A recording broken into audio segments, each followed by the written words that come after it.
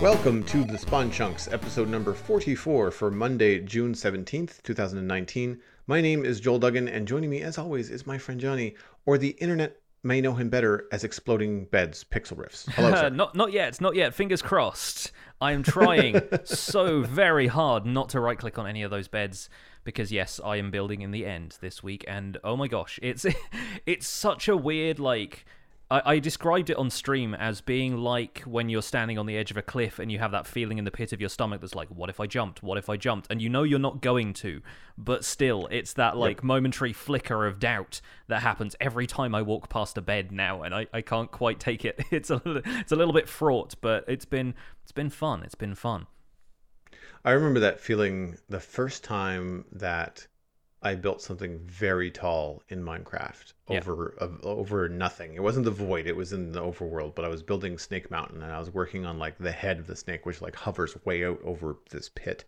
And it was water down below. So I knew the mechanics. It's like, that's safe, even though it's only 2 blocks of water. I can jump from here and go. And it's that first time that you jump off of something when it's more than just that 1/1000. It's more than that 3 to 4 block drop. It's you realize that you've reached terminal velocity and you're going to stay there for a couple of seconds before you actually touch down. Mm-hmm. And man, the pit of my stomach dropped. Yeah. just like being on a roller coaster, right? It's very strange how that kind of 3D perception kind of works its way into Minecraft. Because I've also done the same thing where I've been hiking in Utah and you're just that is a long way down. Yeah. Okay. They even call it the Call of the Void, don't they? I think there's a French term for it. Oh, really? I the didn't know Call that. of the Void. Yeah, I forget what exactly it is.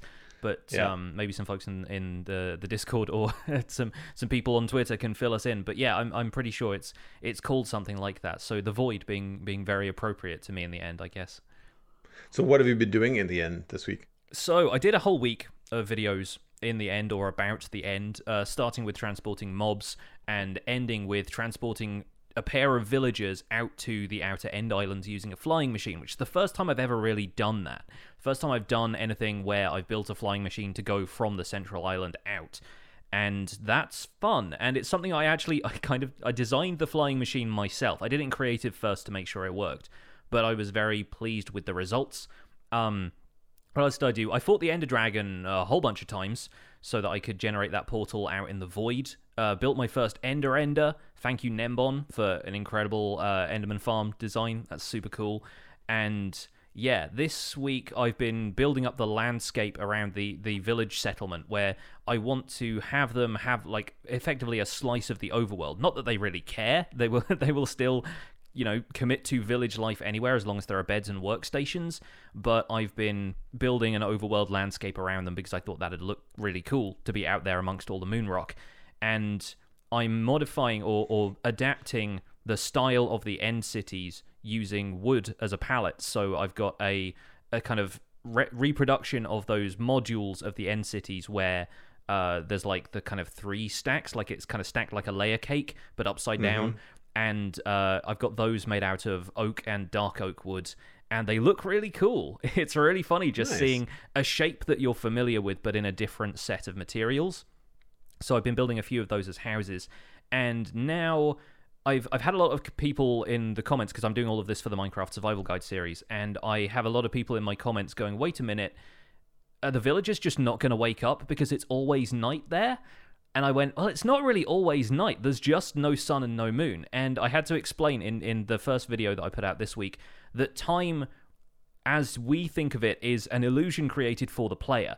Because, the reason you can't sleep in beds in the end is because Minecraft doesn't want you to set your spawn there. For a start, so that you don't skip the night, but also so you don't get stranded in the nether or the end, and it doesn't have to set your spawn data for that dimension and make sure that you wake up in that dimension when you die and all that kind of stuff. It wants to limit those mechanics to the overworld. But as far as villagers are concerned, the in-game timer is still ticking over, so they still have their normal routine. They still go to sleep in beds, they still wake up and work and breed and meet and make iron golems and all that kind of stuff. And it all happens regardless of where they are in the world, because the timer is always consistent. And so explaining that to people was quite fun, and it was something I didn't think I would really have to unpack, but going into the mechanics and really thinking it through and going, well, actually, it's the same time anywhere else that it is in the overworld. It's just I can't see where the positions of the sun and moon are. It makes perfect sense when you think about it that way. Hmm. Yeah, no, I've always, I think early on I was aware of like game ticks and that the game time when you mess around with it in creative mode and you have to, set time to like 12,000 or 9,000 or Yeah, whatever. I kind of just associated that with like, well, the time still happens in the end because redstone still works and all yeah, that kind of stuff. So yeah, I find the cool stuff about the end, with the sky and things like that. Sometimes you can get some cool texture packs that add like, so it's not just this black nothing. yeah, Like it makes it feel a little bit more like a dome, because it is there. If you put a texture to it, then it does look like a sky. yeah. But or like, more like a galaxy, I guess. Yeah, I've seen some people build like space stations out in the void, and then they have a shader pack or they have a texture pack Oh, that fun. makes it look like space around them. Because if you do what I did and spawn one of those end gateways out there, you can effectively have a satellite kind of base there, and Yeah. in every sense of the word, and it works really well. And the void is a great place to do it because you don't have to clear out landscape around it or build like 200 or so blocks in the sky above the overworld and have overworld stuff to mess with. It feels very atmospheric out there, even without a texture pack. Though, just being surrounded by the kind of vague staticky purple nothingness is quite a different atmosphere. And building building a village and having some overworld, but then having a massive end city in the background is still really entertaining to me. Oh yeah, no, it looks weird, like like in a good way. Like it's the kind of thing you don't see all the time in either let's plays or even just regular gameplay. I'm curious. Do you know, is the end build limit, is it good? Does it go from 1 to 256? Yeah, it's the same in every dimension in Java Minecraft, at least. I'm pretty sure in Bedrock Minecraft you can't build above the nether ceiling, and I don't know whether that's technically a build height limit or if that's just some kind of other thing they've got going on. But the dimension itself isn't higher than 128 blocks. Whereas when they changed the build limit in Minecraft from 128 to 256 in the Java edition, that applied to every dimension. So even though the Nether has a bedrock ceiling, you can still build above it. The end has a similar height limit. Yeah. Yeah. Okay. Cool. Good to know, because then that kind of sparks some ideas, to build space stations and kind of cool stuff out in the end. That'd be kind of fun. Yes. Actually. How about you? Because I've got a sci-fi build that I'm trying to plan long term, and having maybe a portion of that, because the sci-fi zone that we've designated on the Citadel is close to an end portal. Right. Okay. Yeah. Yeah, which can be kind of cool. I actually have been spending quite a bit of time in the end myself. I did a stream, I want to say Tuesday, maybe Thursday, from the end. We are reallocating the ender pearls from my own ender, which is I think an earlier version of what you're using on survival, your survival world. Still crazy amounts of drops. Like, I mean, it's out over the void. So like as soon as you get out there, the only thing that's loaded is the spawning platform for the Enderman. So you get to mob cap in seconds. Yeah. And then you have to slay them. But then there's an awful lot of ender pearls that have to be dealt with. And in our server, we actually have a collection system and a water stream that sends the ender pearls through the exit portal, which then spawns them above spawn in our overworld, and we have a collection system there, another water catchment area that puts them all in a chest. So when you're running low on ender pearls in the overworld, you don't have to go to the end to get them, because some of the players on the server don't like going through the nether, and it's also a long way. So if you want ender pearls, you can just go and collect them from the chest in the overworld at spawn. And because the ender is a very good XP and repair farm, chances are someone's used it recently. So there's usually several stacks of pearls. However, we haven't been using it that much, and the pearls are starting to go down, and we moved the Enderman farm. So the collection system was not connected. So I was doing that on a stream, and I found it very difficult to talk while I was building out over the void. Yeah, bridging out over the void is very, like, you have to have your full concentration engaged, otherwise you just one slip in concentration and you're off the platform and into the void, especially if you're building at Y Y1 or Y0, which I'm pretty Which sure is where I was, you're yeah. at the bottom of the world. Yeah, Yeah. I think you've got about a 64 block fall distance before you actually start to take damage. So if you're quick with fireworks and you slip Right. below Y0, then you can escape it, but you fall very quickly. So Yeah. it's very easy to get that far down before you know it. And because we've got, an Enderman farm and several other XP farms on the server, I just didn't want to die because I had a lot of building blocks with me. I Yeah. didn't really care about levels or stuff. I took my Elytra off because, like, well, I don't want to lose them. And if I die, well, whatever. I can get back here in Yeah. 5 minutes and be back up to snuff and no problem. What I didn't want to lose was like the 3 stacks of slabs that I had to smelt and then turn into smooth slabs and all that kind of stuff.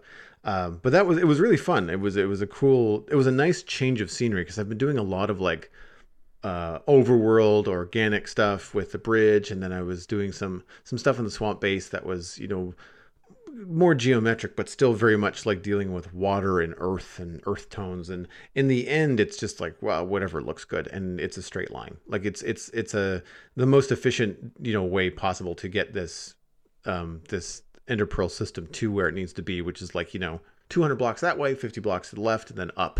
So it was really very straightforward, but also a little bit hair raising. And I was actually surprised. I feel like one of the reasons why I was so puckered on the end of my bridge over the void was the new squat or sneak mechanic. Because of the different height of the player, they actually sink you into the block. Right. And a little bit. You feel lower down, don't you? Yeah, and when you're standing on a slab, which is not a full block to begin with, and then you feel lower down off the edge of this slab because you're using that technique where you crouch and then you build this single long platform over the void. Like, it feels like you're going to go through the block. And that's what had me on edge. It's like, this feels different. I know what I'm doing. My pinky finger is flexed, like Schwarzenegger on the shift key. but I still feel very much on the edge where I've done this so many times before. It never seemed to bother me, but I've noticed it now a couple of times. I did it in the Nether for something else earlier in the week, and I was like, oh, that's what it is. It's this lower sneak or sneak height, I guess is the best way to put it. To be a bedrock player and be able to place bridges facing forwards. Oh yes, yeah. Well, I guess that's part of the idea of scaffolding. I never thought about scaffolding in the end, but I guess there's nothing for it to fall onto, so it really wouldn't be all that useful. You could only have a 6 block distance of it, and there's nothing to tower onto from that point. And I'd be worried about shifting through it by accident, right? Like, you're walking along it and you go to keep yourself from falling off the end, and instead of falling off the end, you go through the middle of it and just woof. See ya. Not a good idea. Mm-hmm. So the only other thing that I was doing, I fixed the aggro issue that I had with the pigmen in the Nether. For those of you that play on a server or play in a place where you cannot get rid of the pigmen by just deleting them from the world, if you are OP or you get to be OP for a brief moment, you can switch the world to passive and then switch it back to hard, and the pigmen will lose their aggro and reset to normal. You still can't use your farm. You still can't use your gold farm. The infinite aggro loop is still a bug. We actually got a little bit to cover about that in the news. But yeah, I was frustrated in that I couldn't go to the Nether because I had all these pigmen that were mad at me. So I figured out a way to do it. I thought I would relay that here because I didn't do it on stream. It was just something I did kind of on my own. But that's really it. That's all I've been up to. What do you say we get into some news? Let's do it. Let's start by talking about Minecraft 1.14.3 because I think the other news from this week, the kind of coverage of Minecraft Earth and Minecraft Dungeons leads us into our main topics. So since you're on that subject, we have a pre-release 3 for Minecraft 1.14.3, which will be linked in the show notes, and there are a few things of note in this one. For a start, items can now be repaired by crafting them together again. So that was functionality that was limited to the grindstone. Maybe there was some player feedback that was just, we don't always have access to a grindstone, but we kind of want to combine all these crossbows that we're getting from pillagers and that kind of thing, maybe. I think it's kind of weird, personally, that they've removed that functionality, or they've returned it when it was kind of the focus of the grindstone, but I guess the grindstone has that secondary thing of disenchanting stuff and giving you XP back, so maybe that was a little bit more important to people. You have torches, lanterns, and pressure plates now being able to be placed on glass panes and iron bars. So you can now not only put a lantern on the top of an iron bar, but you can hang it from the bottom of an iron bar or a glass pane as well. You still can't place it on the side of blocks, though. So I imagine there's going to be a rant incoming about that. You can now disable raids with a game rule. There's a /game rule, disable raids true, and that will switch off raids, which I'm sure is going to be a relief to people who have been dealing with infinite raids, or at the very least, a pillager patrol turning up while they're trying to work on their villager trading hall.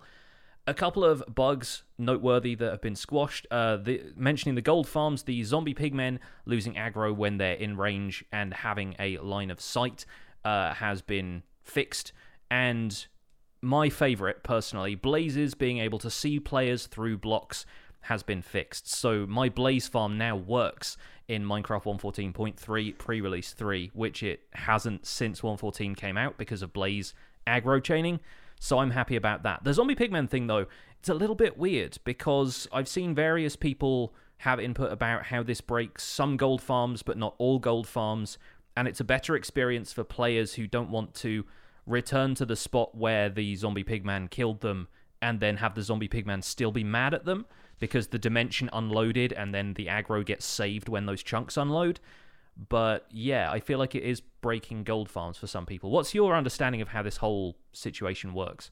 So this is one of those situations where I really wish that the bug tracker and Mojang would be clearer on the phrasing.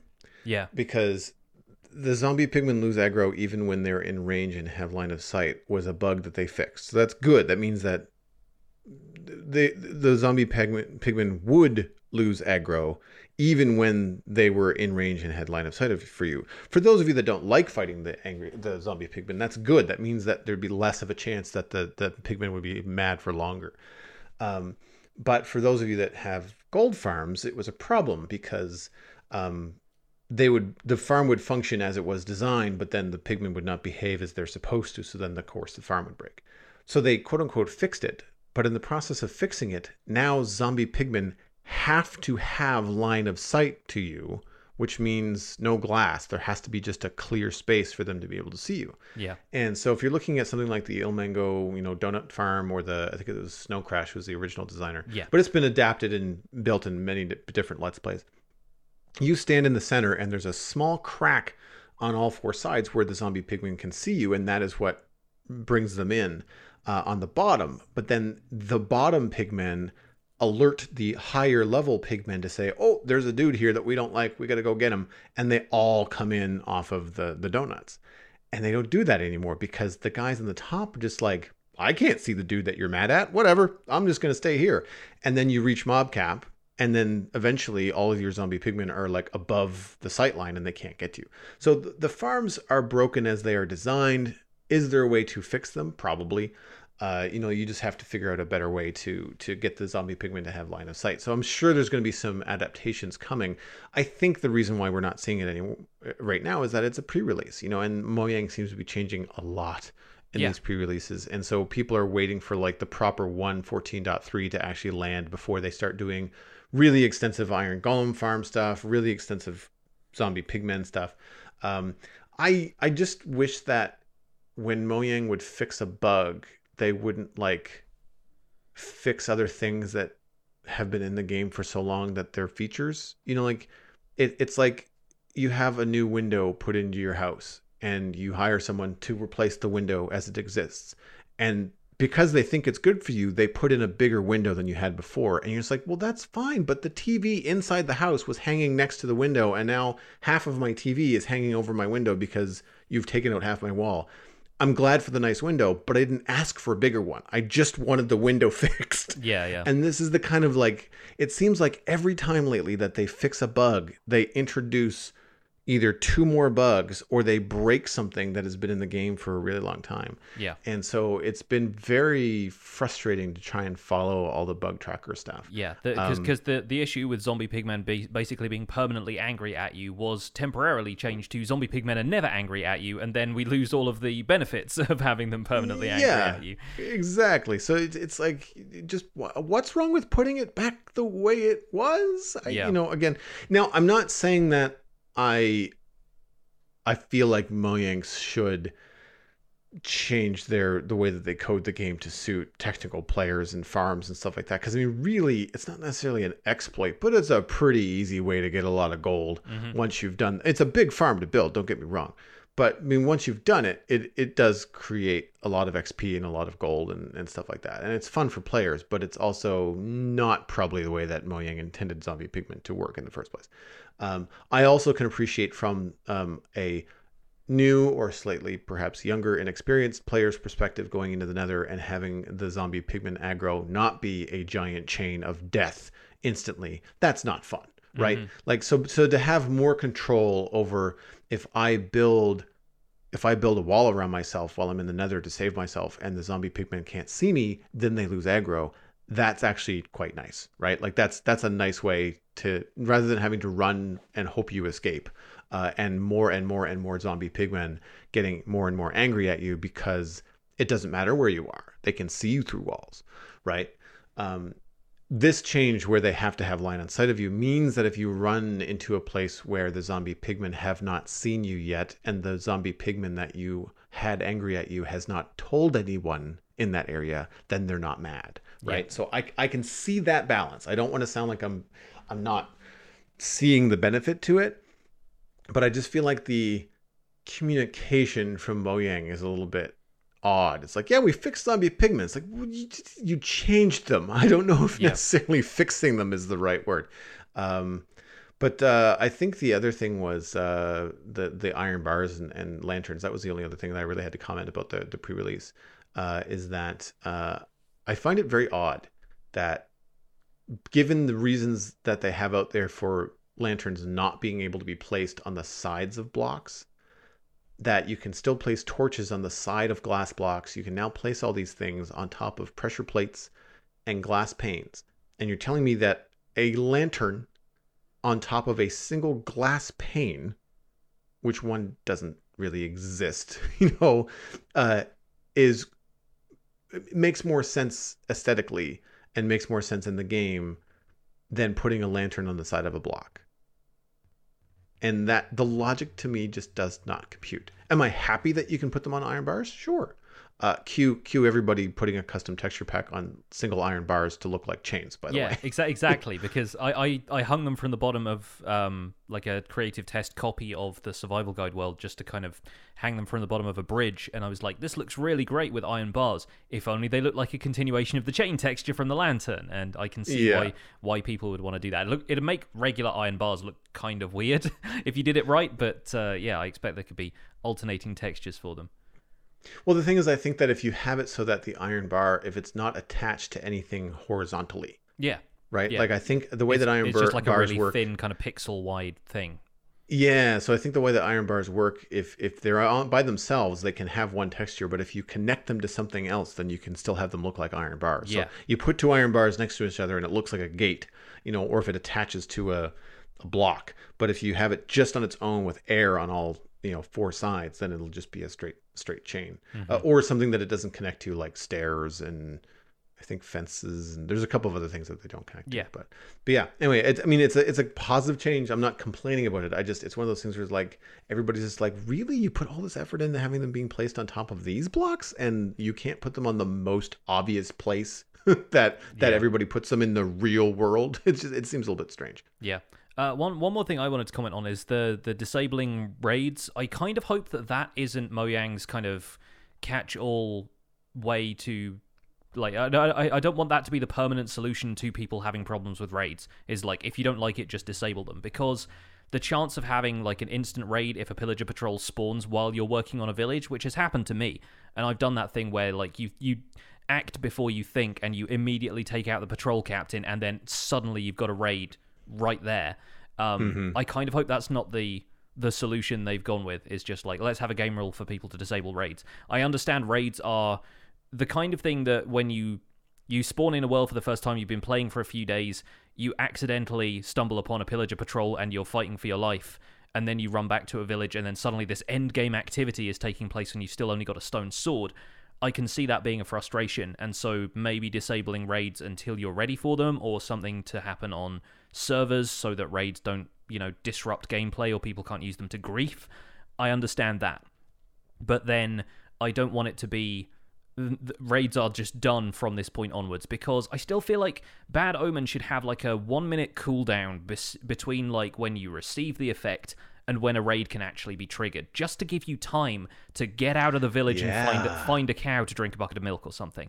And that's a good idea. I don't know how easy that would be to implement, because you just have a potion effect or status effect like immediately when you get Bad Omen, and there aren't really many others that are like, okay, you get a minute of this before you get something else. But I really feel like you should be given a chance to run away from any nearby villages if you take out a patrol captain in the middle of town. And, I mean, hopefully reduced pillager spawns, which are coming in 1.14.3 and have been in previous releases, are going to help with that. But still, yeah. I feel like the potential is still there for it to be very disruptive to people who just want to harmlessly work on a village, and I don't think just putting in a blanket game rule disabling raids is really going to be a good option for that. I think the other reason too is that you still have a lot of people that have not started fresh worlds but are rolling their 1.13 worlds forward, and they have villager trading halls where the only thing required to make a village are villagers and beds in any kind of vicinity, and all of a sudden you've got a village that can be raided, which is could potentially be in the middle of your base, like in the middle of your giant base that you've been working on for years. And so that I think might be another reason why they might have that in there. I agree with you. I don't want it to be the solution. But having that kind of control, I think, is good. It's like turning fire tick off, there's a quality of life thing, and I think it's a good feature. Yeah. I never thought about it from your perspective of the brand new player, just the freak. You got spawned in, your spawn is 100 blocks from a village, and all of a sudden you've got, like you said, a stone sword, and you've got to deal with this raid. Like that would be an unpleasant experience. Lately I've been watching a couple of people on Twitch who are just getting into Minecraft. Like, I'll browse through and find somebody who's playing Minecraft literally for the first time, and they're starting up, and then they will see a pillager patrol like after a few days of gameplay, when they're still like, okay, how do I put together what stone do I need to make this, and like right. they've barely put together a house.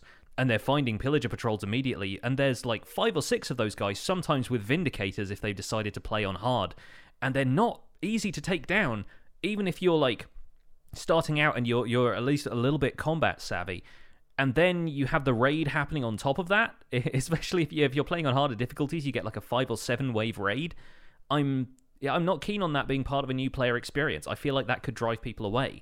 And I don't want to be extreme about it, because, some people might relish the challenge and be like, well, remember that one time that I didn't know what I was doing and I stumbled into a raid? Ho, I'm laughing now a couple of years on when I've taken down hundreds of them. But I worry that might be an issue. And like I said, it's nice to have the control over it for people who just don't want to interact with raids at all. They've seen one, they've had enough. Great. But I don't want it to be a permanent solution for players who just need a bit more balance in the raid experience. I agree. So what did you think of the Minecraft Earth footage and information that's been coming out of WWDC and E3 over the last week? I really like the look of Minecraft Earth. I think it's a very neat thing. Having seen there's a few additional videos going around now of people trying it out on the E3 show floor. A couple of prominent Minecraft YouTubers were able to try it out, and I think because they had a booth there, and a few other people have been to try it who weren't necessarily like doing a video for Minecraft.net. They weren't there having their being kind of like officially represented on the Minecraft website, and their opinions of it have also been good, which gives me a little bit more kind of hope for it being a good thing and not just people shilling the experience.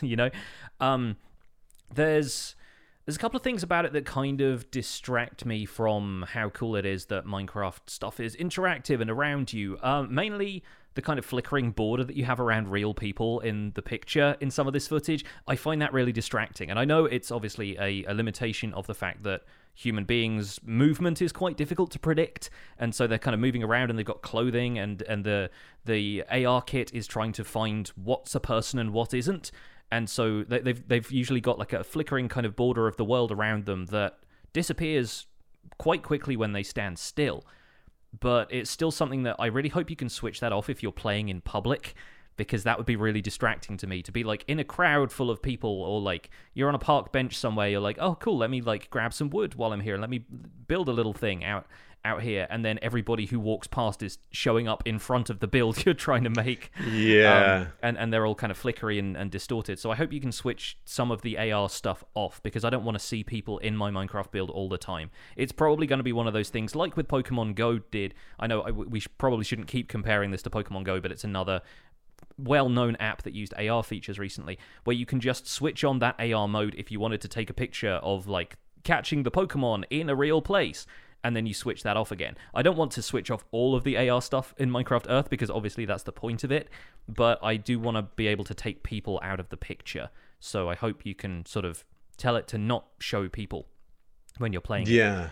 And something that I realized when I was looking through some of the articles and some of the brief video footage that they had is that you got to remember that some of this footage, they're not clear in the articles whether it's been taken from an iPhone or whether it's been taken from an Android phone.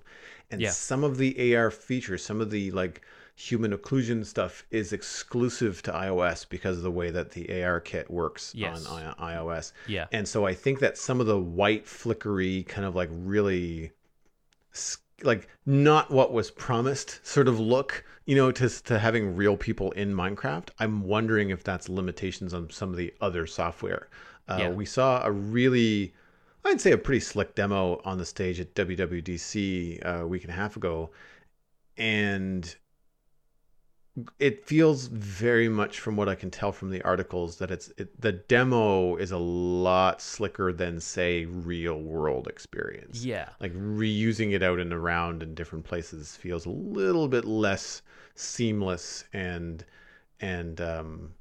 slick. But again, like you're on stage at Apple, so they're going to showcase Minecraft Earth in the best way that it looks, right? Got to show it at its best. I'm still interested in how it's going to perform in environments which aren't a room with a flat floor, because this is supposed to be getting people outside. My back garden is on a hill. How does that work? You know, am I still going to be able to see the world around me? Are the blocks going to come outwards from the side? Is it going to know with the kind of gyroscope that's in the phone what direction I'm facing? I presume some of that stuff can work, but it's still going to be a little bit weird seeing how it interfaces with environments like that, or if it can, if for whatever reason you can't have it unless it thinks the ground is a certain level of flat. The other thing is, or if it takes the lowest level, uses that as the base. And then if it's at least consistent, then you can say, okay, well, I have to build the foundation of my house up at a 45-degree angle, even though a chunk of the house in the build is going to be stuck underground. It's not going to be seen when you view it through AR, and you can actually have it so, like, you know, it looks like the house is built into the hill. That could be cool if it's consistent. But I have no idea how this could work. It generates a hill based out of Minecraft grass blocks or something like that, because it understands that this is a slope. It could do stuff like that, but I want to see it in action. And it's one of those things where really, until I get hands-on experience with it, I will not know what my opinion on this is going to be. It really does seem like it could go either way. From what I've seen in the demos, combat seems to be mostly at range. The article only we've got a. Where is the article from? We've got one from Engadget and one from Minecraft.net. Yeah, we'll have them both in the show notes. I read the Engadget one, and it seems like combat seems to mainly be at a distance, so that you get a bow and you can fire at stuff, and stuff can fire at you, but it doesn't mention like attacking stuff with a sword and that kind of thing. And I think maybe that's possibly a good thing, to limit stuff from, like, you know, to prevent overzealous kids from swinging their phone around like a sword and flinging it across the room, especially if it's a phone that's got the latest kind of Apple AR stuff on it. It's probably kind of a current phone and you don't want it to get smashed. So yeah, there might be some limitations to it in terms of the survival gameplay. The scaling up into real world size and being able to play in that space is still an aspect of it that I'm not 100% sure on. I like the tabletop building stuff that I've seen. Like, it looks really nice being able to, look around a scale model of what you're building and walk around it in 3D space instead of having to control your player to go around it, and just being able to tilt the phone to see all of the angles of it is a really neat way of looking at a build, and it's not something that you can really do in Minecraft without controlling your player or flying around in creative. So it's got a lot of potential for fun stuff, and the collaborative aspect of it is still going to be the main draw for me. I'm still really interested to see how building something as a team would work. We've seen people interact with existing, probably pre-built stuff and setting off fireworks and pulling levers and that kind of thing, but I haven't seen anybody really build all that much. Building something from scratch. Yeah, from zero. It's obviously something that's going to require a much longer video that's not like a 2-minute presentation. Yeah. But I'm looking forward to seeing how any of that works. Devindra Hardwar was the person that wrote the article on Engadget, and Hardawar, excuse me, and he was saying that, like, the even the stuff that he did, they were able to start to break and move stuff and create like a mud flow down into a pit and build like several layers below the table, and so there wasn't any video of it, which is weird. So maybe the only video that Mojang is releasing is the pre-demo constructed like treehouse with levers and things that we've seen a couple times now. Whereas it sounds like they were able to build and create and do whatever sandbox things they wanted. It just doesn't. They could share their verbal descriptions of that, but it doesn't appear that they could share any kind of like screenshots or footage and things like that. Sharing stuff from mobile devices is really difficult anyway, because it's got to be plugged in to record to some other kind of capture thing, and then you can't really move around with it as much. So I think one of the things I'm most interested in is how content creators are going to be able to make videos from this, because even if you've got a screen recorder, if you're also using AR and recording your screen, your battery life is going to be dead very quickly. Yeah. That's very true. I wonder if we're going to see like some sort of setup where someone's going to have like, you know what I say, selfie stick, but having two phones on a selfie stick. Like, one of them is playing Minecraft Earth and the other one is just a camera recording the screen of the other as you're trying not to get your finger in the way when you're tapping stuff. Like, I don't know. It's definitely an odd choice. I'm still feeling kind of shaky and twitchy on the footage. I understand that the only way to really communicate this is to use a handheld camera to film a handheld experience. So I don't know how much of that is translating into the footage, but I'm not feeling like the Minecraft builds that I'm seeing in these demos are really stuck to the tables. They feel like they flicker a bit, and I don't know if that's just a symptom of the way to share this content right now, or if it's a problem within the AR, or an unfinished sort of feature where like it's not quite there yet. But there was a quote in the article, especially the one on Engadget, where that goes into much more detail about a little bit more of the hardware and what's actually happening. And that is, while the overall Minecraft Earth experience wasn't as dramatically immersive as the promo videos and photos make it seem, it was still better than other AR apps I've tried. The game relies on open street maps for basic mapping data, as well as Azure spatial anchors to keep track of all the players. So there's a little bit more in the article about like what the technology is in different data centers and how they're kind of handling that kind of mass. There's also a limit. They're not going to let you build on private property, so you can't just put stuff everywhere. Yeah, it seems like you're going to be able to play the game on private property and maybe not publish stuff publicly. So it's not going to be like you can't build stuff in your backyard. It's going to be you can't post stuff from your backyard and then have it be visible to everybody. It's just, I guess so. Not the impression that the video that they put out there gave, right? Yeah. You get this kid picking up her skateboard and looking at the cool castle that she has poking out of her living room, I Mhm. guess for her own satisfaction, but Yeah. no one else's, because if that's private property, then you can't see it. Now, maybe through permissions and stuff like that, if you've got a friends list and they can see. So that becomes a little cooler, right? Because parents would be concerned obviously about privacy, about what kids are seeing in the world that has been built, that kind of thing. And Mojang is going to have, and Microsoft is going to have like a 24/7, quality assurance team, etc.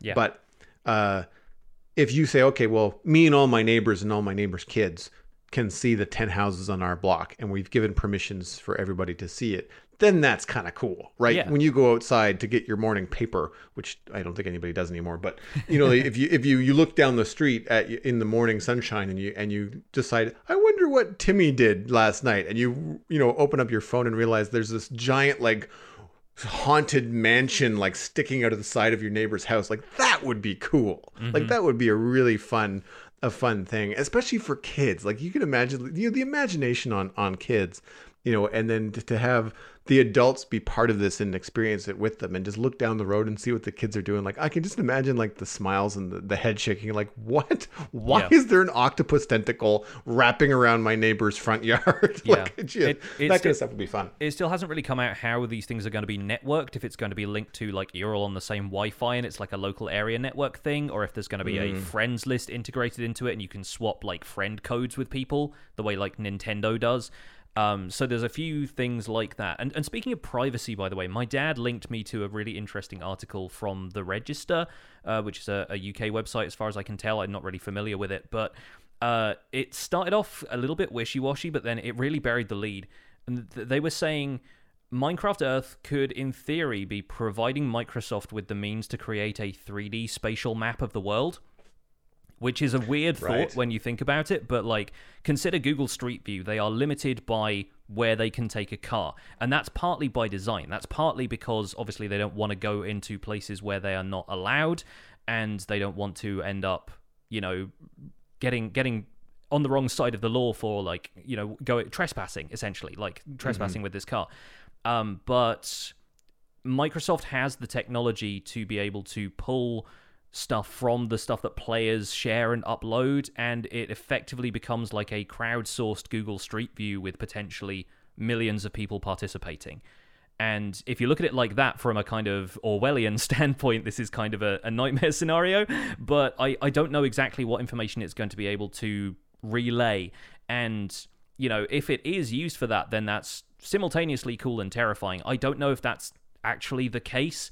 And it's probably likely that you can opt out of certain data sharing options just for privacy and stuff like that. But that may limit the features that are available to you within the app. So it's something that I need to find answers to questions like that, and that's only really going to come when the app is more available to people, when the open beta starts, or when the app actually releases, to get an idea of how that stuff is going to be handled. Because, yeah, it has the potential to be kind of cool and kind of scary at the same time.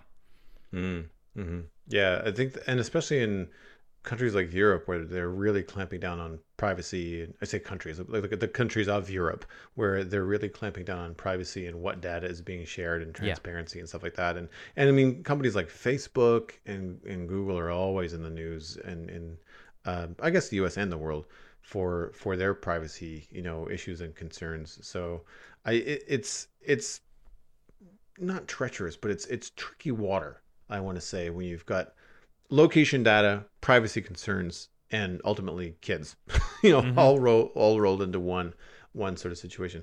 I don't know. I didn't see a big privacy uproar with Pokemon Go, and that would also be location data stuff. But I wonder if it was like a one-sided thing, like you're receiving, but you're not necessarily sending, but I don't know how that would work. Yeah, it kind of depends. But there wasn't really the capacity for Pokemon Go players to put stuff in the world aside from putting Pokemon in the gyms that were around here and there. And that's literally just like, I visited this location. It's like checking in on Foursquare or something, right? Right. So I don't know how that relates to what Minecraft Earth is. And once again, we're getting back to comparing Pokemon Go to Minecraft Earth. But well, I mean, it's the closest thing that we have to compare, right? It's the I mean, they joke about it, I think, in the Engadget article, about it being like essentially like a geocaching, with prizes. Yeah. Whereas Minecraft Earth seems to be much more than that. So it should be interesting. But we have another article from Ars Technica, which is another hands-on about Minecraft Dungeons, but that leads into the main discussion. So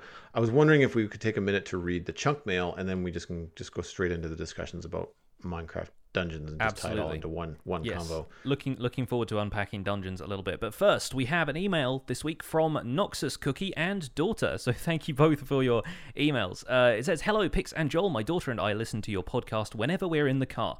Currently, we have made it to episode 33. Good going. Got another 11 to catch up on, I guess. Started listening to it on my own, and soon after, she started listening to it with me. Today, she asked me to get in touch with you guys for her. And so this is from Lil Noxus Cookie. Hey, Pixel Riffs and Joel, my name is Liliana. I wanted to tell you guys thank you for making the spawn chunks. I'm not very good at playing survival Minecraft, and listening to your videos helps me play better. Keep up the good work, guys. Love the podcast, Noxus Cookie." Thank you so much. It's such a sweet email. I really enjoy hearing that we've got parents and kids that listen to the podcast, because it's tough. I many of my friends that are parents have a hard time with the entertainment that their children are consuming. It's usually like eye-rolling bad for the parents. The kids love it, but the parents are like, oh gosh, is this over yet? And it's nice to kind of have that tip of the hat because we don't necessarily aim the content of the podcast at younger audiences. You and I are, both adults. We aim the podcast at adults, but it's really cool that kids are listening with their parents and everybody can get something out of it. So hi Liliana, thanks for listening, and I hope that you get better at survival Minecraft. There's only one way to go, and that's up. Yeah, I wonder at what point they'll be listening to this episode, if they've still got a little bit of catching up to do. It could be a couple of weeks down the line, maybe. But maybe yeah, I don't know. At the rate that some of our listeners devour the content, sometimes it might only be a couple of days before they're caught up, and they're like, "Hey, when's episode 45 coming out?" we appreciate the binge listeners, but we've got a lot of episodes now, so yeah, take your time. There's no rush, really. So let's talk about Minecraft Dungeons. Let's break this stuff down, because we obviously had the E3 announcement of Minecraft Dungeons, and from what I was aware of, there was not a playable demo of Minecraft Dungeons on the show floor, but they were able to take it into kind of studio interview situations, and they'd have it playing in the background while two of the devs and producers of Minecraft Dungeons would talk through the features of the game. So we have a decent amount of information now, including this Ars Technica article about what exactly we know. So I've got a long list here of features. Shall we just work through it point by point and then kind of give our opinions on it? Sure. I thought the Ars Technical article was written by someone that had a chance to play the game. Maybe they had a bit of a chance to play the game, or maybe it was from what I've seen, like the studio interviews they've done, there hasn't been anybody playing it live. So I don't think there was like a playable demo, at least open to the public. Maybe a few people got a behind the scenes, hands-on look at it. And so I've read so many articles over the last week about E3 and hands-on and this, that, and the other thing. I might have been getting things confused, but yeah, no, we can. I think we should just go through with maybe what we know and where we can go from there. So the game is going to be a 4-player local or online co-op game, but it is possible to play solo. It's probably going to be more fun with friends because you get revived by your friends, and you only lose a life if the whole team goes down if you're playing with multiple people. But so it's going to be up to 4 players, but can still be played solo. There are no predefined character classes. This is something we knew from quite early on. You switch weapons and armor on the fly, and that basically decides on the build for your character. So if you put on a bigger piece of armor, you're going to have more defense, you're going to be able to tank more hits, but you're probably not going to be able to move as fast or use certain types of weapons because you don't have enough like swing room or something like that in this big bulky armor. Meanwhile, you can switch to some faster weapons and be able to, jab away and pick away at some of the smaller enemies, but you might not do as much damage as if you're swinging a massive hammer. In addition to weapons and armor, there are going to be 3 ability slots, which can be assigned kind of accessories for special powers. We've seen a corrupted beacon, which fires this giant beam and mows down stuff in front of it, but that also includes accessories like a dog treat that summons a wolf that'll fight alongside you, or there's like a build a golem kit that spawns an iron golem that can help you and probably do massive damage. So weapons and armor can be enchanted, much as the way they can in Minecraft, but instead you're using enchantment points instead of like levels and lapis. You'll earn the enchantment points as you play, and it's possible to salvage some of your gear that's enchanted so you can get those enchantment points back. You're basically uncrafting the gear. And you notice in a couple of the screenshots that are in the Ars Technica article and elsewhere in the trailer, you'll see there's a salvage button you can click on, which presumably breaks that down into, if not its component parts, then at least it recovers you a bunch of enchantment points. There is a currency. You can use emeralds to buy gear from new merchants, and I thought finally a use for the wandering trader because I thought it'd be kind of fun to have the wandering trader in there. And from what I've seen in one of the screenshots, there is a wandering trader who's being held hostage by pillagers in a scene where there's just tons of pillagers swarming around an enemy. So magical items are powered by souls, which is, I guess, kind of another currency, kind of like mana points, MP, or whatever, the kind of thing that you'd normally find in an action RPG. You collect those from killing mobs, and you'll be doing a lot of that because, as with the pillager raid kind of situation, some of those dungeons and rooms seem to have a very high density of enemies. You're doing a lot of like area control moves and sweeping sword attacks, like doing area of effect kind of stuff, because you will get swarmed by a bunch of stuff quite quickly. So it's not necessarily going to be quite the same as Minecraft combat in the current version of Minecraft. It's going to be very different, in fact. Players will have a map to help you navigate the dungeon or biome, and you have a primary objective for each area. There's going to be an arrow leading you to what the reason you're there, but there are going to be secondary objectives that pop up to block your way. So you'll go, okay, I have to go straight through this dungeon to get to this part of the thing where the boss is, but then you'll notice there's a gate in the way and you have to track down a key, or something has blocked the path and you'll need to clear the path, or you'll need to find a way around. And secondary objectives will kind of get in the way as you adventure. Your character has a level, according to the inventory screen. There's also a power stat, which I couldn't quite work out how that was calculated, but it seems to be the sum of your weapon and perhaps like a basic power level for the character. Maybe your accessories and other gear lead into that as well. There have been at least 2 bosses mentioned, and it has no mention of the Ender Dragon or the Wither.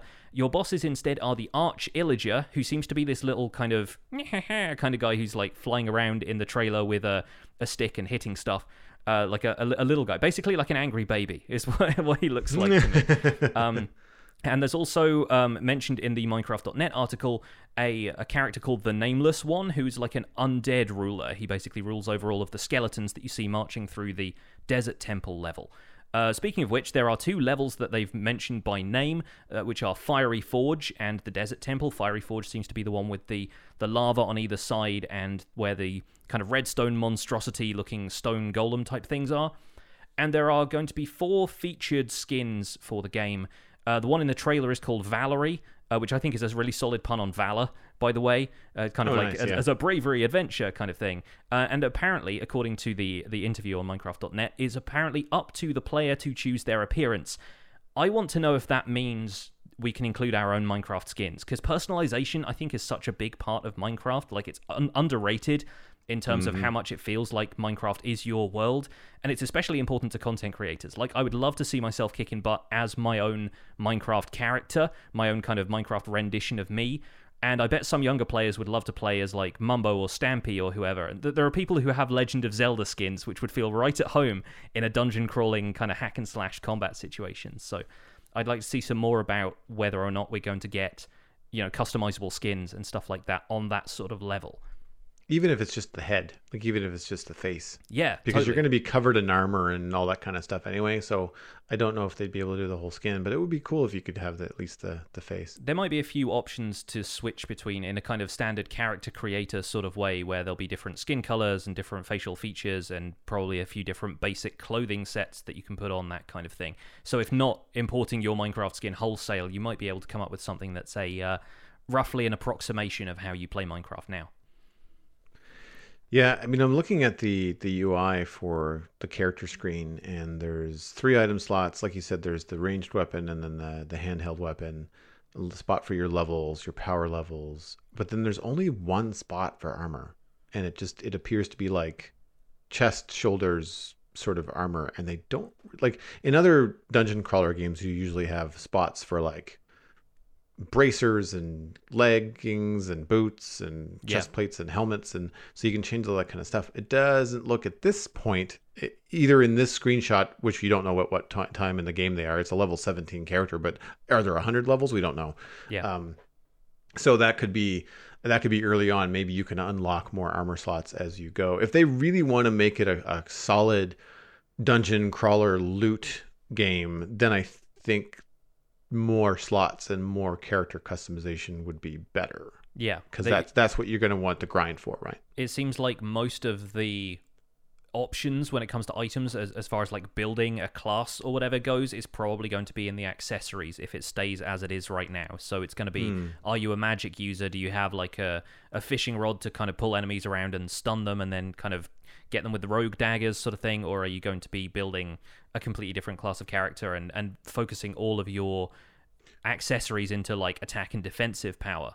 There's a couple of mentions of items which boost your attack, boost your defense, and give you temporary buffs like that. So there is a lot of options. There seem to be about 15 inventory slots. There's a scroll bar next to it, but it seems to be roughly 15. So inventory management is going to be a factor. You can probably sell some of this stuff to buy more stuff. And yeah, there are assumptions we can make, but that seems to be basically all we know for a fact so far, what we've seen in interviews. I still have a couple of questions about this, which we might be able to get into.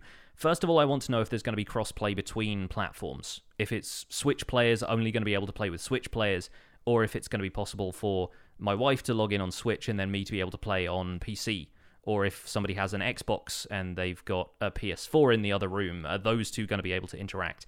I know, obviously, with the Bedrock edition of Minecraft, Switch players, Windows 10 players, mobile players, they can all play together. PS4 is kind of left out on its own because of Sony's kind of not really playing nice with cross-play stuff. So I don't know what the interaction between those is going to be. And nobody has made any mention of that, really. They haven't answered any questions about it being cross-platform compatibility. So that is yet to be seen. My only other question is, will any of this make it back around into actual Minecraft? Because there's a bunch of stuff in those trailers that I think would look really good. Especially, like, there's glowing mushrooms and stuff like that. There's so nice, like, little atmospheric details that I'm like, if you brought us a caving update, and the caves didn't even change very much, but there were glowing mushrooms in the cave, I would 100% go on. I would be on board. I'm like, I want like, little light sources and stuff like that. There seems to be a lot of stuff visually in Minecraft Dungeons that would be, I want to say, from outside the developer process, an easy add, right? Like glowing mushrooms. Doesn't really affect much. You maybe want to add another suspicious stew or something else to the game, but like it's not going to make and break combat, flight, building capability. Like it's not going to be an entire overhaul of the game to add some of these things in there. And I know what you mean. Something about the gameplay with Minecraft Dungeons that I really enjoyed was they talked about an arrow popping up and kind of giving you direction as to where to go. Yeah. But don't worry, it's not easy mode.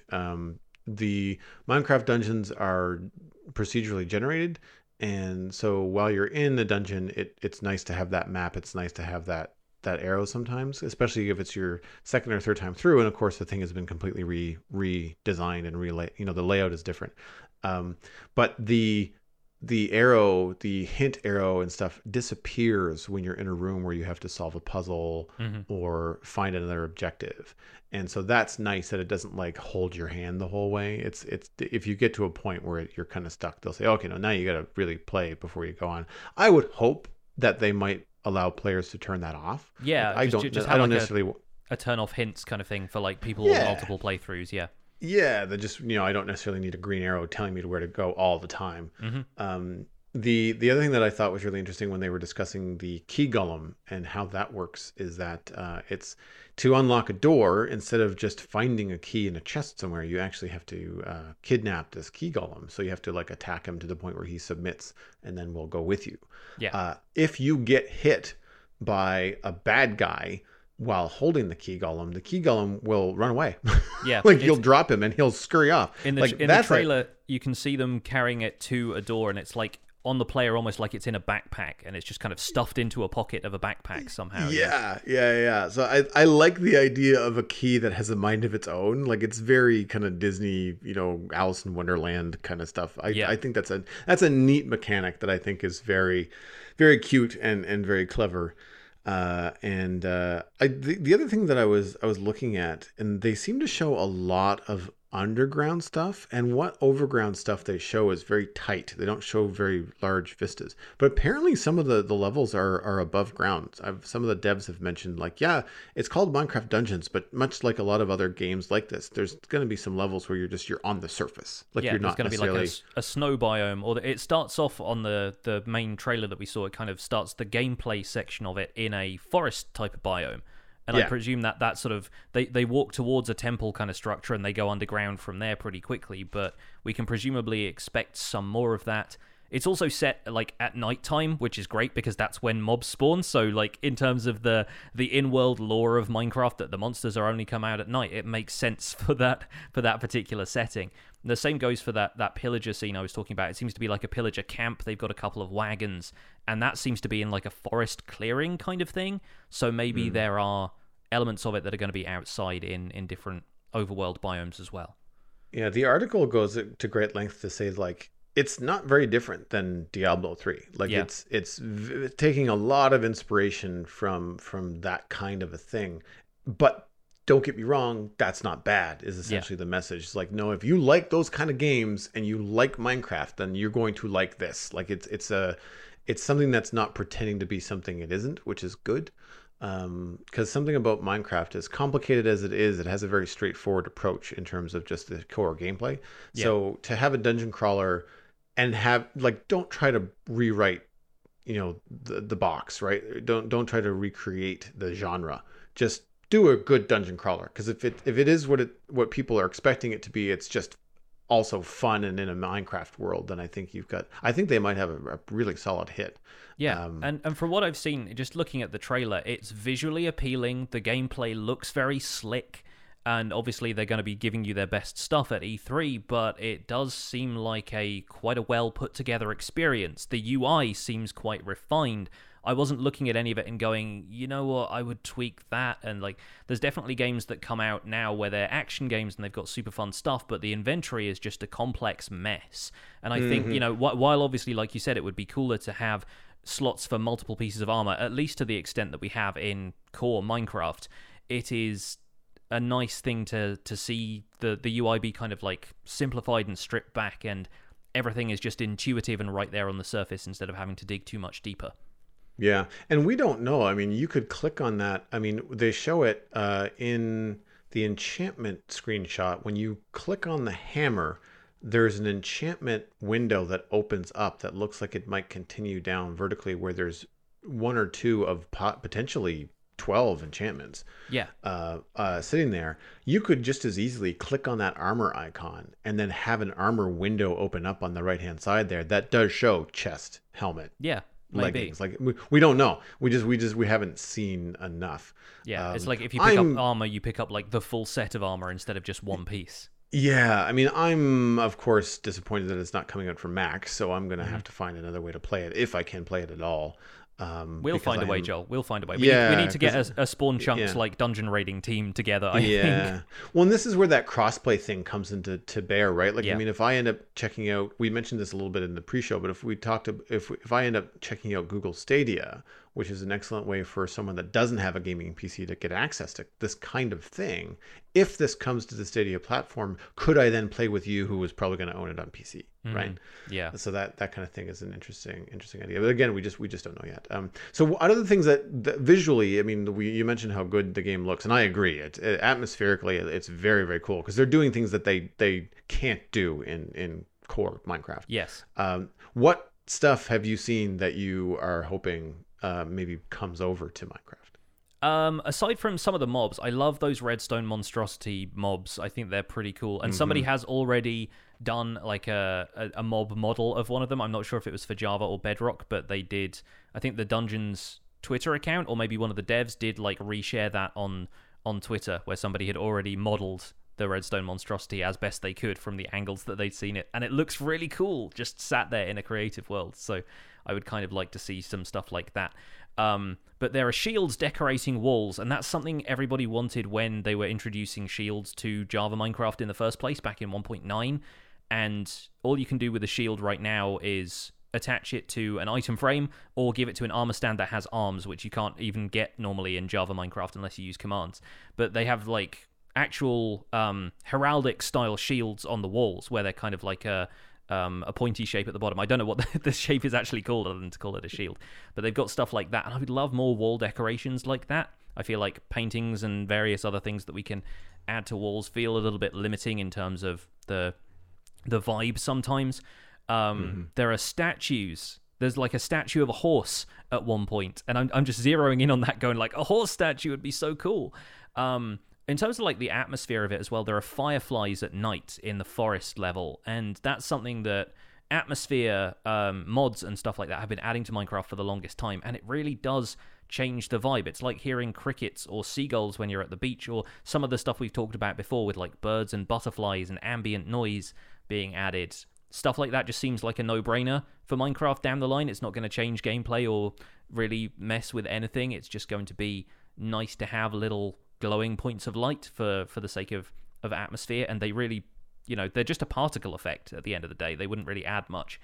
There are some actual chains. Speaking of the lanterns and how iron bars could be chains, there are some actual chains hanging in the foreground of one of these shots, and I'm like, chains, you guys, bring us them. But also accessory slots. Thinking about the way the Minecraft Dungeons inventory works, it'd be really cool to have accessory slots as a player and some accessories to put in them. Right now we just have the armor, we have the shield offhand, and there are definitely mods like Thorncraft, and like I think there's like a Baubles mod or something like that adds rings of power that you can equip that give you slightly better attack power, or like a slower cooldown time for swinging your weapons, and that kind of thing. So why not take some of the approach of the accessory slots from Minecraft Dungeons, maybe start to introduce that to the core Minecraft experience, especially if combat is getting an overhaul in the next update. It seems like a good idea to start to merge the fictions of these two versions, because we know Minecraft Dungeons isn't supposed to be strictly canonical. It's not part of the core Minecraft experience, really,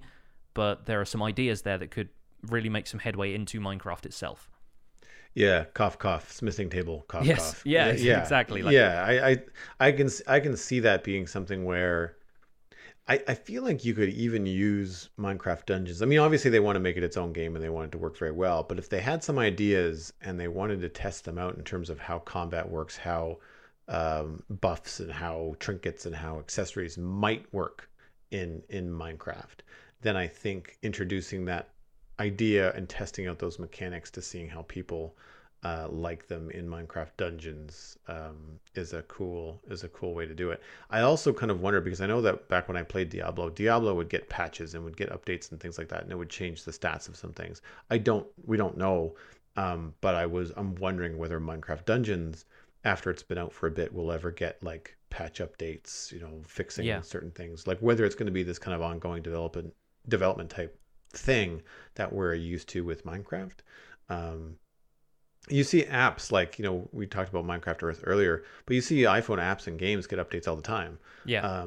They're low key. They don't make a lot of pomp and circumstance about it. So one would think that the way that Minecraft has been working so far with different versions and different updates and betas and things like that, that you would also see, like a Minecraft Earth 1.1 or 1.2 if they released a new feature, new content. Same with dungeons. Like if there's a new mob or a new dungeon or a new zone that they released, then they might that kind of thing maybe is more of an expansion. But if they wanted to tweak the way that combat was working, you could potentially see them doing like an update kind of rollout sort of thing. If they could have kind of coordinated events, almost like the way that some games where they have kind of crossover events, like Monster Hunter and Final Fantasy XIV had one of those recently, the two kind of big Monster Hunty kind of MMOs, and I think it'd be really cool if a bunch of new mobs got introduced to core Minecraft, then they become like they end up making a level based around them in Minecraft Dungeons. It can be kind of like a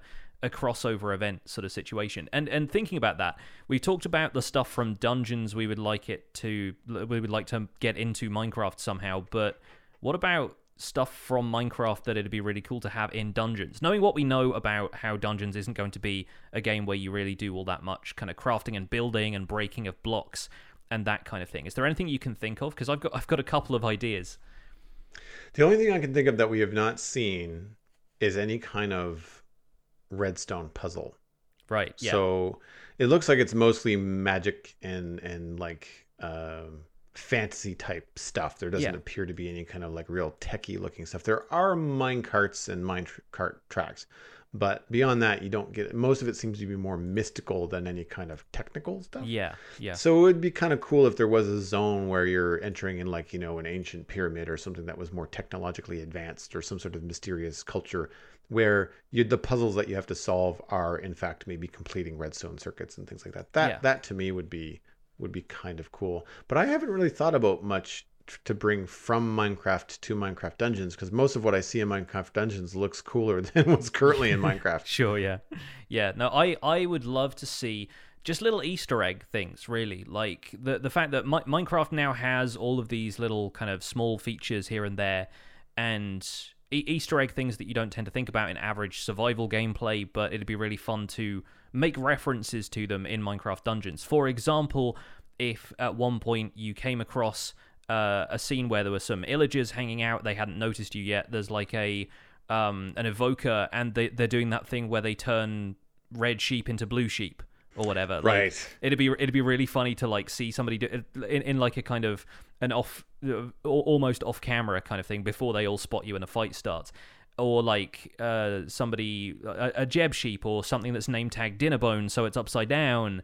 Or like, how around Halloween zombies and stuff can generate with pumpkins on their heads in Java Minecraft, and Right. and how at Christmas you get chests looking like Christmas presents instead of chests for a couple of days. It'd be cool if like time sensitive stuff like that would end up in Minecraft Dungeons almost as like an Easter egg reference back to the original Minecraft game. I don't know. It'd be fun to see stuff like that wouldn't be completely game breaking, but would just be an in joke that experienced Minecraft players and people who are into the Minecraft sort of culture, for want of a better term, could notice and be like, yes, I got that. I understood that reference. I'd like to see some stuff like that creep in here and there. Yeah, I can see that kind of stuff being a little bit easier. For me, bringing stuff out of Minecraft Dungeons and into Minecraft, I'm seeing an awful lot of textures that I really like, and they wouldn't be game breaking. Like there's a screenshot about where it looks like it's like a desert temple, and there's parts where like the sand and the sandy bricks are like more or less sand covered, and there's like maybe 2 or 3 different textures. Sand looks like it also has layers, like snow currently has layers in Minecraft. Stuff like that was just like, that looks so good. Things like rope fences, again, it's the same, it takes up the same space and looks like it functions the exact same way as a fence. It's just a different texture so that you can actually have like a rope bridge. Those kind of things, I think. You mentioned fireflies, but the thing that I saw that was ambient was braziers.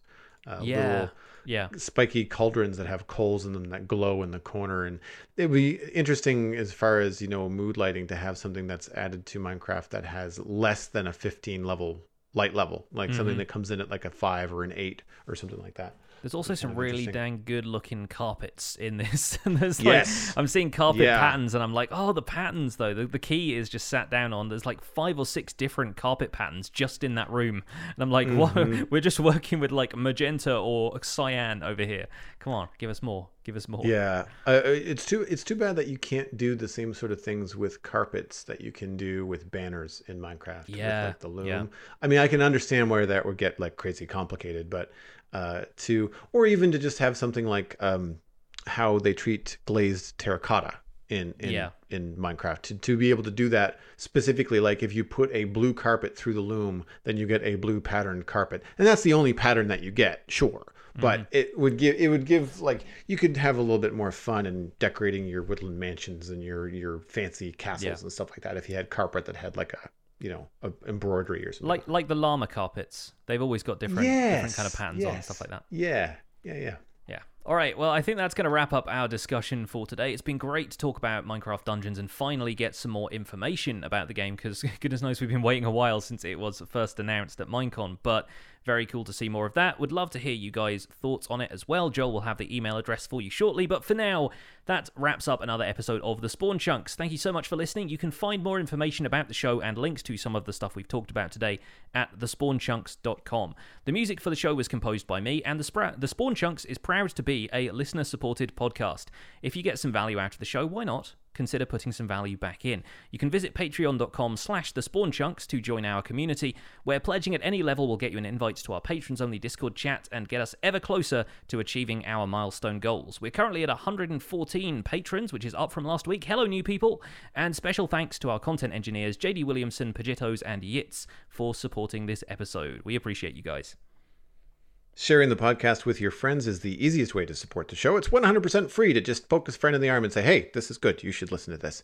You can find us at The Spawn Chunks on Twitter and Instagram if you'd like to share or retweet the posts that we put out there. And you can also email the show at thespawnchunks@gmail.com. We get that asked a lot, actually. Thespawnchunks@gmail.com. Very easy to remember. You can also find us on iTunes, Android, Stitcher, and Spotify by just searching for the show name. And we do have the show posted on YouTube for the folks that like to listen to their podcasts there. The RSS feed for the show is linked at thespawnchunks.com, and the patron-only RSS feed is on the Patreon page. That's the only place that you can listen to the render distance, the extended version of the podcast. My name is Jonny, but online I go by Pixel Riffs, and you can find most of what I do at youtube.com/pixelriffs, where I attempt to make sense of this crazy and wonderful game in a series called the Minecraft Survival Guide. I stream 3 days a week on Twitch, doing behind-the-scenes work for the Survival Guide series, and I'm also the voice for the unofficial Hermitcraft recap, which you can find through a quick YouTube search. Aside from that, I'm at Pixel Riffs on both Twitter and Instagram. Joel, where can people find you online? Everything that I am doing online is at joelduggan.com. That includes my illustration and design portfolio. You can also tune into the Citadel Cafe, a podcast where I talk about sci-fi and geeky entertainment with a couple of friends. Recently, we talked about E3, so if you are listening to this and you're into other games besides Minecraft, then you might want to check that out with my friend Lou and I. Coming up this week, I think Brockett's back, so we're going to have a lot of talk, a lot of fun stuff. He's into video games as well, so we might touch on E3 again this week too. You can find me on YouTube, Twitch, Twitter, and Instagram with all just my name. I'm super easy to find. I'm going to point you towards Twitch, where I stream Minecraft, and I'm going to try to branch out. I'm going to take a page from Pixelverse book and try to play some other games in the next little while. So check that out. That's twitch.tv/JoelDuggan. Thanks for visiting the Spawn Chunks. The world outside is infinite, and there are now more dungeons.